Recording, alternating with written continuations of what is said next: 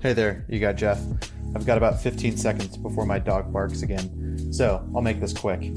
If you're looking to connect with other customer success leaders who are trying to operationalize customer success in their companies, come over to gaingrowretain.com and join now. Hey everybody, this is Jay Nathan. Thanks again for listening to the Gain, Grow, Retain podcast.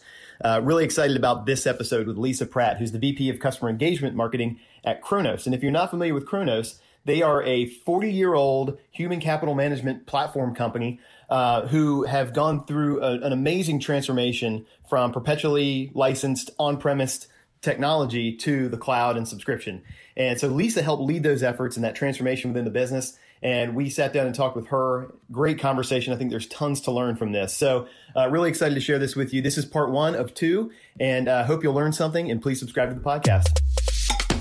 Welcome to the Gain, Grow, Retain podcast. Today on the Gain, Grow, Retain podcast, we were lucky to have someone that I've gotten to know over a couple of years here, Lisa Pratt from Kronos. And her title today is VP of Customer Engagement Marketing, which is a really cool title that I want to dig into. But really the other thing we want to talk about is this amazing transformation that Kronos has gone through really over the past, Lisa, 8 years? I'd say, about that long. So Kronos was founded in 1979, I believe. Yeah, like 40 some odd years ago. So obviously you didn't have cloud technology back then, or really even the subscription purchasing model back then. So set this up for us. Tell us, why did you need to make the transition, and how did this whole thing start? Because it's a really big story. Yeah, so we have been in business, 42, 43 years. Our roots are as a traditional kind of license-based software business. We are in the human capital management, right? So all the software to help manage your workforce. And we've always been license-based. And what happened was we did some, let me give our executives credit for recognizing that, the space, especially in the small, the SMB market, was moving to the cloud. And that's not where we were. And they recognized that and said, we kind of need to see where that's going and figure out if that's the right place for us. And so we kind of dipped our toe in the water and took our traditional license-based product, and we essentially hosted it and offered it as a SaaS offering, although it was not truly a multi-tenant product. Right. And we went to market with that. And in the process of doing that, we learned a couple of things. We learned that, yes, indeed, the market was going towards cloud, and we need to figure out what is our position going to be there. How far in do we want to be? The other thing that we realized is that just because you have a cloud product does not mean you're a cloud company. And so I think the stuff that we'll talk about this morning is all the other non-technology pieces that we needed to attack. So we realized, we need to go all in. And so while we were offering our traditional product in the cloud, we were simultaneously developing a brand new, from scratch, game-changing enterprise cloud-only product that was going to be our future. Right. So you at one point rewrote the entire platform, which is sort of unheard of, right? I mean, you always hear the stories of Netscape when they tried to rewrite their browser and it sort of tanked Netscape, right? So that's a big risk. Yep. So a question for you on all this. So obviously a big shift when you shift from a perpetually licensed model to a subscription model, you sort of hit this cliff of revenue, right? Because you don't get to take all your revenue up front anymore. You actually now have to spread it month by month over the life of the contract. Mm-hmm. So at the same time, or near the same time, I think you guys went from being public to being taken private. So how big of a factor was that in helping you actually achieve what you needed to achieve to make this shift? That's a really good point. So we went private before all of this happened. I will say, and this is certainly not the topic for this podcast, but we're very fortunate in that our investors believe in us. They believe in our strategic knowledge, in our executives. They trust us.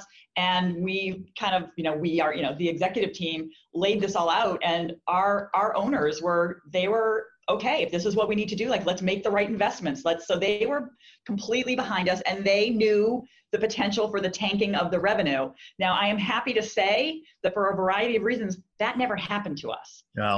Right? I mean, we are the market leader in workforce management. So we had such a huge customer base. We have thousands of customers, $1.5 billion in revenue. So we had enough customers that were still paying maintenance, that were still in the old business, to kind of fill that revenue pothole, if you will, as we were kind of migrating our customers to the cloud. So it kind of evened out. We were really fortunate. Yeah, very fortunate. I mean, I was with a company, also some similar investors at the time. I was with a company for 9 years that, they're still making this transition to the cloud. And, they are publicly traded. And I think that was always one of the biggest concerns, is how do we, accelerate through that pothole? I like how you call that a pothole. I mean, because it's exactly what it is. Mm-hmm. How do you accelerate through that? And it seems like you had enough momentum in the market just to be able to not even really worry about that. We did. Well, we had enough revenue that was not tied to our transition to the cloud that was able to kind of get us over that. Let's start then down this path of the other things. So you started with the technology, you took the on-premise stuff, you hosted it in the cloud. Seen that happen too. It's a really interesting approach, but you learned a lot from it. Mm-hmm. You had like $25 million on that product, right? Is what I read in the document you shared with me. I mean, that's the size of some small companies alone. Right, yeah. So, but then it seems like, as I read through this document, is this document public? Can we share this? Yes, absolutely. Okay, in fact, it's on the Kronos website. It is. Yes, please. Okay, good. If I had, I need to create some more time to get it out there, but please share it. Well, we'll help. Yeah. So this document, just for those listening for the first time, is really the story of this whole transformation, beautifully documented and some of the factors. But as I read through it, it was like you guys were peeling back the onion as you started with the technology, but then what did you find, right? There were some other, you started to see all the dominoes behind that needed to fall to really make the shift to a subscription model as opposed to perpetual. Yes, absolutely. So what happened was when we kind of we said, okay, we're gonna offer our traditional license, in the cloud. We know this is the future of our company. We need to make this attractive for both our salespeople to go out and sell it, and to our customers who want to buy it. So I'll never forget that we had our big annual sales kickoff, and we rolled out these incentives we kind of put some sweeteners for the quota credit in place for the sales folks, and then we put some offers out there for customers. So like for example, you could have up to 3 free months if you bought in the cloud rather than on-prem. And in addition to salespeople, we get an extra kicker in their quota credit. Lisa, did you start with new customers only?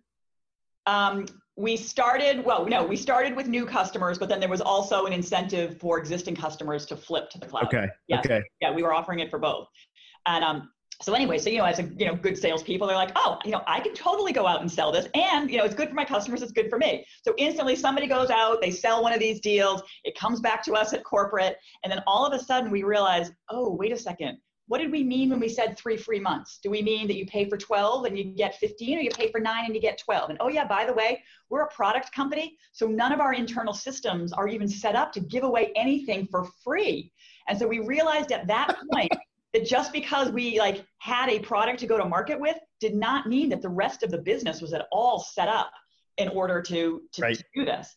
But the problem became, we weren't a SaaS company. We had a SaaS offering. So we didn't know what those things were. We didn't know what we didn't know.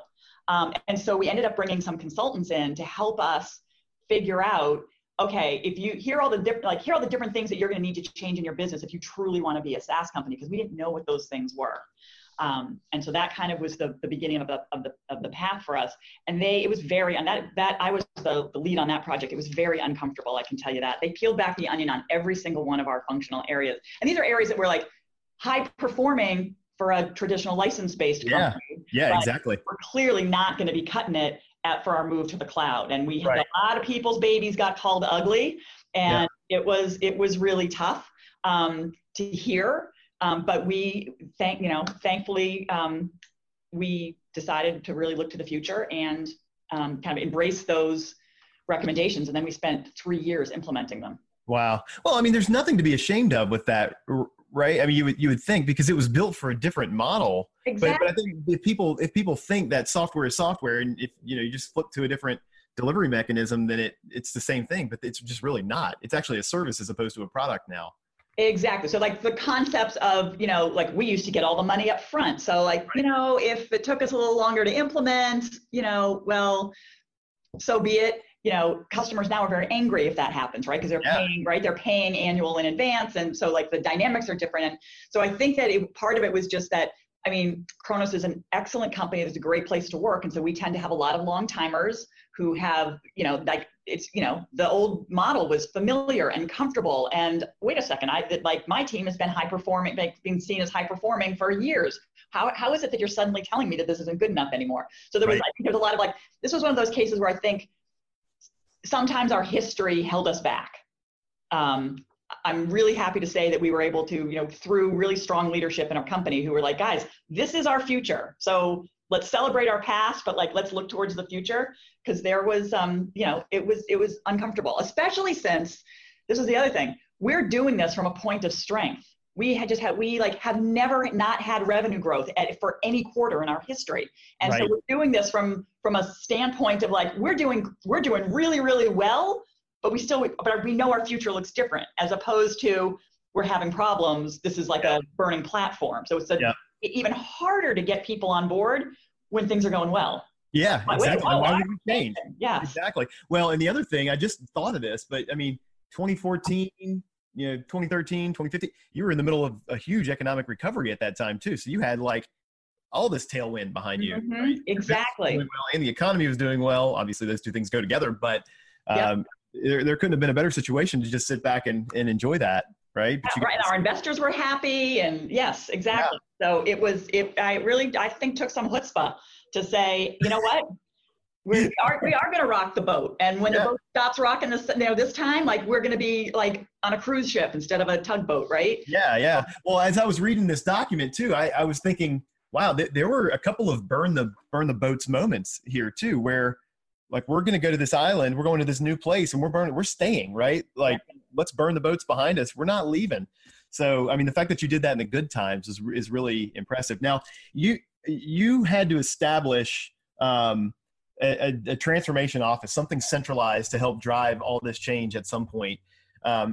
This is something that we've been doing with our clients. We call it a customer strategy team, but I love the way that this document puts it, and I'll read it and then I'll let you talk about it. It says, one of the lessons learned here is that you establish a transformation program rather than a series of independent projects that standalone work streams are not as powerful or as impactful as a centralized program that considers and coordinates, all the projects as a cohesive whole against the strategy. So tell me about the TMO, because that seems like was a linchpin for you in driving. It absolutely was, because in some cases, we hired consultants. They kind of came in and said, here are the 45 different things that you need to change in order to truly be a world-class SaaS company. And they kind of, then put all the 45 different things into 6 work streams, and we kind of attacked them all. But some of the things in there were not necessarily brand new ideas. And there were cases where like, oh yeah, we got 2 people working on that nights and weekends in their garage. And so there were definitely some places where people had been starting down that path or kind of thinking, and we had start with a little bit of like, well, wait a second. Well, like, wait, that's not a new idea, or that's, but then once we were able to demonstrate how all of the pieces fit together, and the transformation is not about making a couple of incremental changes within one functional area. It's when you put all of those things together that's what's going to get us where we want to go. And so kind of it did a couple of things. First of all, it sent a much bigger message to the entire company, right? This is a big thing. We are putting resources against it. We have branded it. Yeah. Our executives are talking about this. Is not a series of small projects. This is a large programmatic initiative. So it really helped with the employee communication piece of it. The other thing, frankly, I was able to get additional resources for some of these kind of side projects because it was put under the protective umbrella of being part of the transformation office and not being a side project. So it absolutely elevated the visibility of every one of the initiatives. It made people want to work on them. Hey, like I was getting like emails or people were stopping me in the halls. Hey, is there anything I can do to get involved? Like it just absolutely elevated the entire effort. And yeah, there were times where I was like, somebody's like, oh boy, I'd like to make more progress on this. We don't have enough resources. I'm like, wait, I can get you some resources. So I'm getting headcount or money, or whatever. So it really and I think our ability to do that also then sped up the, our getting to the end game, right? Yeah, right. So you ran that whole office like that. I ran that whole office for 3 years. Because this document talks about how Kronos appointed a full-time head of the TMO to oversee the program and set the priorities. The company chose a seasoned professional with a proven track record for working cross-functionally. Like that was you. That was me. I will say I was not the writer for this. I was very flattered by those words, though. No, it's awesome. But so the cross-functional piece of this, it's a little. I mean, it's a little bit of a cliche term, but it's critical, right? I mean, I always talk about SaaS companies in particular. They're such a team-based sport because it's like a football team. You have people who can run the ball. You have people who block on the front line. You have people who can catch the ball and run really, really fast. You got a quarterback. SaaS companies are the same way. You have product engineers, you have product managers, you have marketing, you have sales, you have customer success. I mean, you couldn't imagine a more diverse group of talent in a lot of organizations. I know a lot of companies have this kind of diversity and skill set, but it seems to be really pronounced in SaaS, and they have to work closer together, I think, than in any other industry almost in the world, because the whole thing depends on each link of the chain working well. So what were you doing prior to this that gave you that credibility as a cross-functional leader to run this thing? Yeah, so I have kind of an interesting background, which could be a whole other topic. So I actually was hired here. I'm a quantitative person. I was hired here as a statistician, and we had done a pricing study with some consultants, and market research, which was one of the things I owned, was part of that. And they said, "Hey, Lisa, will you please be part of that team?" And I'm like, "Okay, I can do that." And I was part of the core team. And at the end, where the consultants say, "Here's the 10 things you need to do to improve your pricing structure."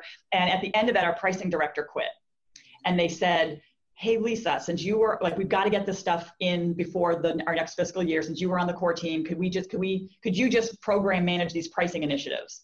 And I said, "All right, I don't have a pricing background, but if you need somebody who can manage a portfolio of projects, communicate well, and work cross-functionally, sure, I'll do it." Anyway, so I did that for like 6 months until we hired a new pricing director. But anyway, that kind of established me as somebody who could work cross-functionally and manage a complex portfolio of projects. So then I started getting tapped for these other kinds of strategic types of initiatives that required those skills. So again, I give our executives huge kudos for saying, "Wait a second, these are skills that we value, even though she's in a totally different role and that's not her area of expertise. We want to tap into those skills. Let's yank her from what she's doing and put her on these things that are of more strategic importance." So I ended up kind of falling into it just because they recognized that these skills could be better used elsewhere. Right. So awesome. Yeah. Pricing can impact so many different things, even if you're not changing your whole business model. So the fact that you already had that experience really positions you well. That's amazing. So one of the things that is talked about here, and I know as part of this, is you talk about this culture shift to being more customer centric. So were you not customer centric before, or was it just that the business model allowed you to be more loose and maybe floppy there? Yeah. I mean, Kronos has always cared about our customers. You can't have as many customers as we do if you don't care about them. Right. But I think it's different to have people who are customer facing be good with customers versus have it be part of your culture and part of your DNA. And recognize that even though I'm not customer facing, if I were to design that process differently, that would help the customer get more value, or that would help make Kronos easier to do business with for the customer. It's that whole taking everybody inside the organization and getting them to think, is everything I'm doing either trying to add value for a customer or make things easy for a customer, regardless of whether or not I'm customer facing. So I think that in the past, our customer facing folks were very good with customers, but the rest of us didn't necessarily always have our customer hats on in everything we do. And that's where the whole culture, and that's where if you can get all your people to really do that, then you're operating totally differently. And that's when you're truly customer first. Yeah. So give me an example of one, you probably have 100 examples of this, but of one process that went from being more like internally focused on Kronos to being more customer centric through this transformation. Okay, so here I'll give you an example of a big one and an example of a small one. So if listeners want to start big or start small, they can. So in a big one, it was all around time to value, right? So in the past, our approach was, okay, we need to put the software in. You sit down with a customer and you say, you tell us what you want. You kind of start from scratch and you collect their requirements. Well, a couple of problems with that. One is that takes a long time to start over all the time. And we've done this thousands of times. Why can't we streamline? And that makes it easier for customers. Everybody wants to get live faster. But the other piece of that, which is a little more, it's more subtle, but more important in building that SaaS relationship, is if we pre-populate, or if we're taking more of a lead type of approach to the implementation, and if we go in and say instead, hey, we've implemented in hundreds of other, let's pretend it's a grocery store, a customer. We've already implemented in hundreds of other grocery stores. This is what best in class looks like. Let's start there and talk about how this may or may not work for your business, but let's bake some of these best practices in. And it will save us time because we've already pre-configured some of that. And the second thing is we're helping the customer have a better solution because we've already taken all of our past experience and we've pre-populated it in there. And then we can kind of tweak it as, to fit their business. But that's going from a, order taking, tell us what you want, to a let us lead and consult with you, and you're going to get a better solution faster. So right. But that requires different skills. It requires more consultative skills. It was definitely a lot of work on our part to go back and kind of pull all that together and kind of come up with the best practices. But so that's that was big, right? So there's a big example, and we do, we branded like that is now our methodology, and we brand it, and we talk about it, and we're like, this is how we do it here. So here's a small example. So in our Voice of the Customer program, and I'll just pick on one of the surveys. So we obviously, training is a very important part of our, of helping our customers get live and successful. So we do a survey after all of our training classes. And when I looked at the surveys, I realized it's all about us, right? Was the trainer effective? Were the training materials effective? Was the, I know it was all about kind of like logistics and all that kind of thing. And so I kind of looked at it and I said, but what we don't know is at the end of this, is the customer, can they successfully run payroll? They get the value. I would rather have a, not as fancy training materials, but somehow, as long as they can get the payroll run, rather than, the notebook looked nice, but I'm not quite sure what to do at the other end. So anyway, so we're re-looking at all of our surveys to find, and now we're asking instead, how was that experience with us going to help you, is that going to help you achieve your outcomes? As opposed to tell us how we did so that we can change up our process. Exactly. Pat ourselves on the back. That's awesome. I actually wrote out the word outcomes focus as you were talking about that. It's not about us anymore. It's about the results that they're able to get. And it seems like a subtle shift, but that's a big shift. Right? It actually is a big shift in some cases because our internal stakeholders use that to figure out what processes do we need to they need to know, do I need to change up the training notebook or whatever. And also for some of these, there's compensation tied to it. Right. So our support folks, right. So they are compensated based on the scores that they get on those surveys back from the support experience, the trainers are right. So there is compensation tied to it. So there's definitely we had to leave some questions in, but just, it was a shift for sure. And rewriting all the questions and then kind of getting buy-in. But I think it's the right thing to do, right? At the end of the day, all that matters in a SaaS world is, does that customer feel like they can be successful? I want to go back to the thing you were talking about on time to value for a minute. I noticed, at least it's in this story that you shared with me, its outline is really a top level item. Time to value is sort of huge there. And what you described a minute ago on that, it speaks to skill set changes, probably new and different people in there. So again, it comes back to the people aspect of this. Yep. Did you retrain your existing team, or did you augment them with outside help? Did you build new processes that they had to follow? Because there's a difference in messaging there that's pretty profound in terms of what they need to accomplish with the client to get them across the finish line and feel good about where they are. So how did you handle that one? Yeah, I mean, I will say it was definitely a combination. There were, like we got some long timers that are like, oh, no, I'm already familiar with these documents and these processes, and so there was some of that, but there was a lot of training. There was a lot. It was a very thoughtful. Okay, what kind of skills if we're gonna have our methodology kind of be more consultative, what kind of skills do people need to have? Right. So there was consulting training, and also because Kronos is taking on a bigger part of the burden of getting them up and live, right? We're not augmenting their IT staff, which is what sometimes happens in an on-prem implementation. We're owning it. So we really need to up our project management skills. So we implemented a project management boot camp. And so we went through and said, what are all the skill changes or, new skills or, morphing skills. And we put training and enablement programs in place. But there was also some, we need more people who have these skills to come in, and other people were not as comfortable with the, kind of the new methodology. And that's just kind of part of it. Yeah.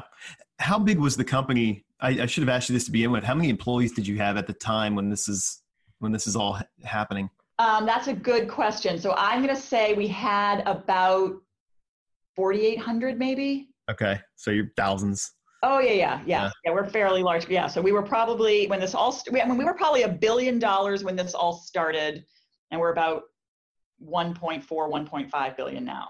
Amazing.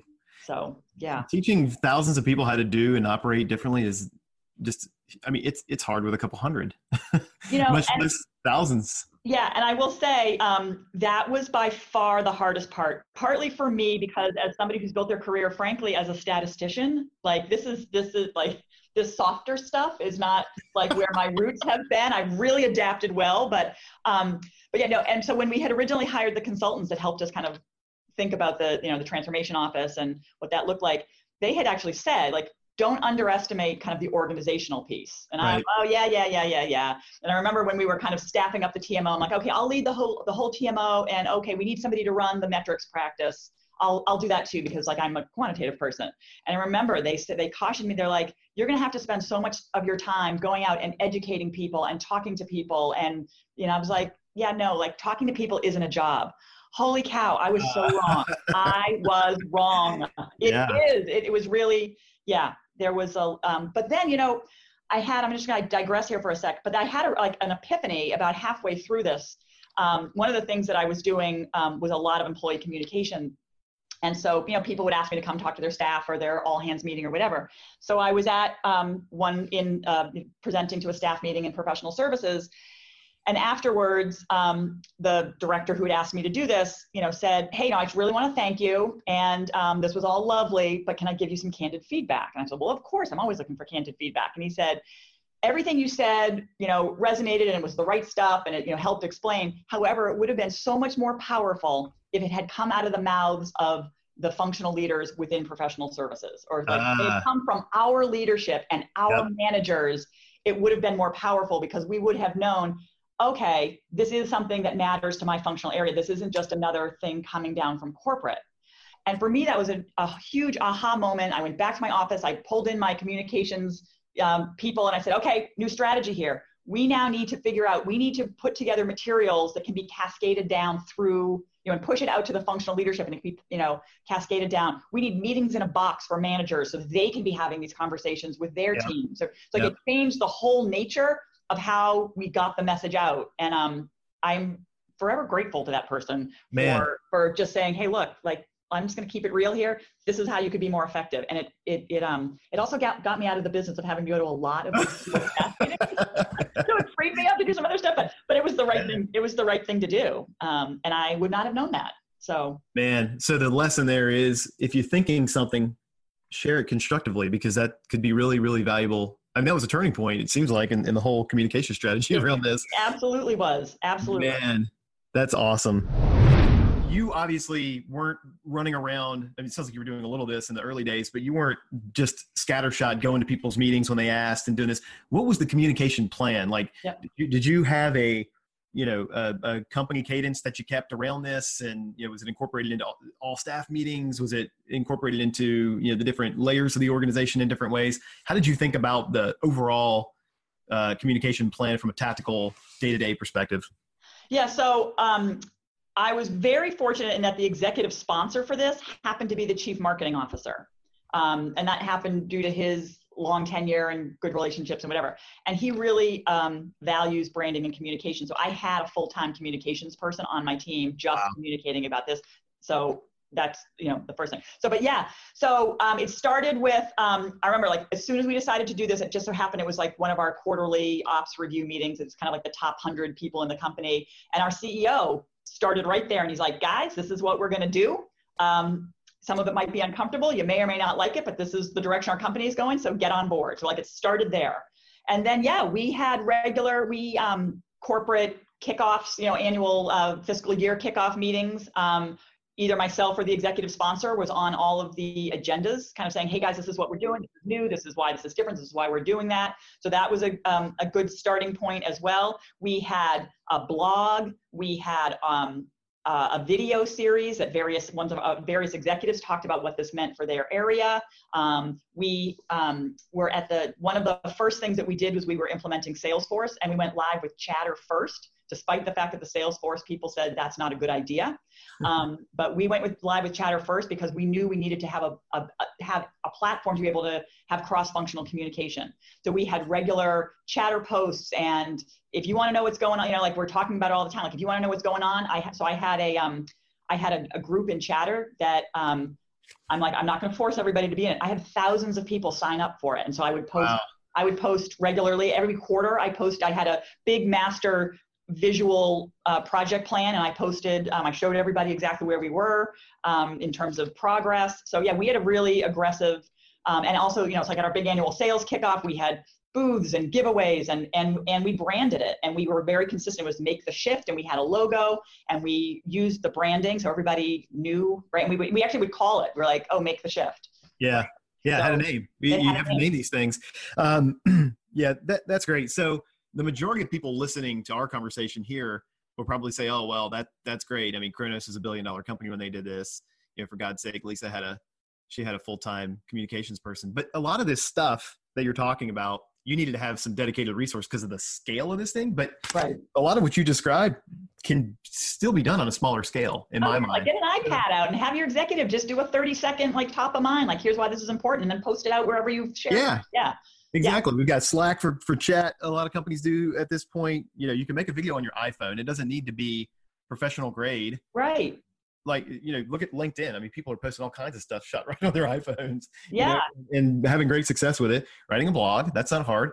No. Just send out an email too, right? I mean, that just an email update. Everybody's going to listen to that, and then incorporate it into your company meetings. I think the bigger thing is making sure that there's alignment so that the CEO or the executive sponsor knows what to say and what's being positioned and what the messaging is. That, and be consistent. You need a steady drip of this stuff, right? And if you're right, if it's a smaller company, you just have less places you got to drip. But yeah, no, just be consistent. If you're gonna call it something, always call it the same thing, because then, right?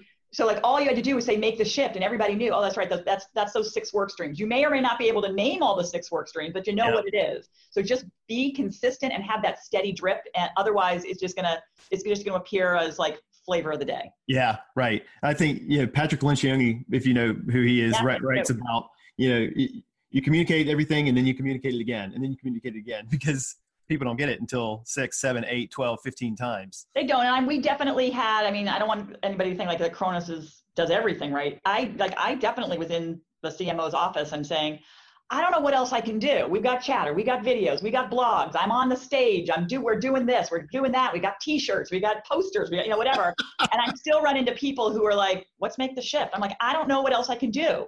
And he finally had to say okay, well, there are some people who are just not going to get on board.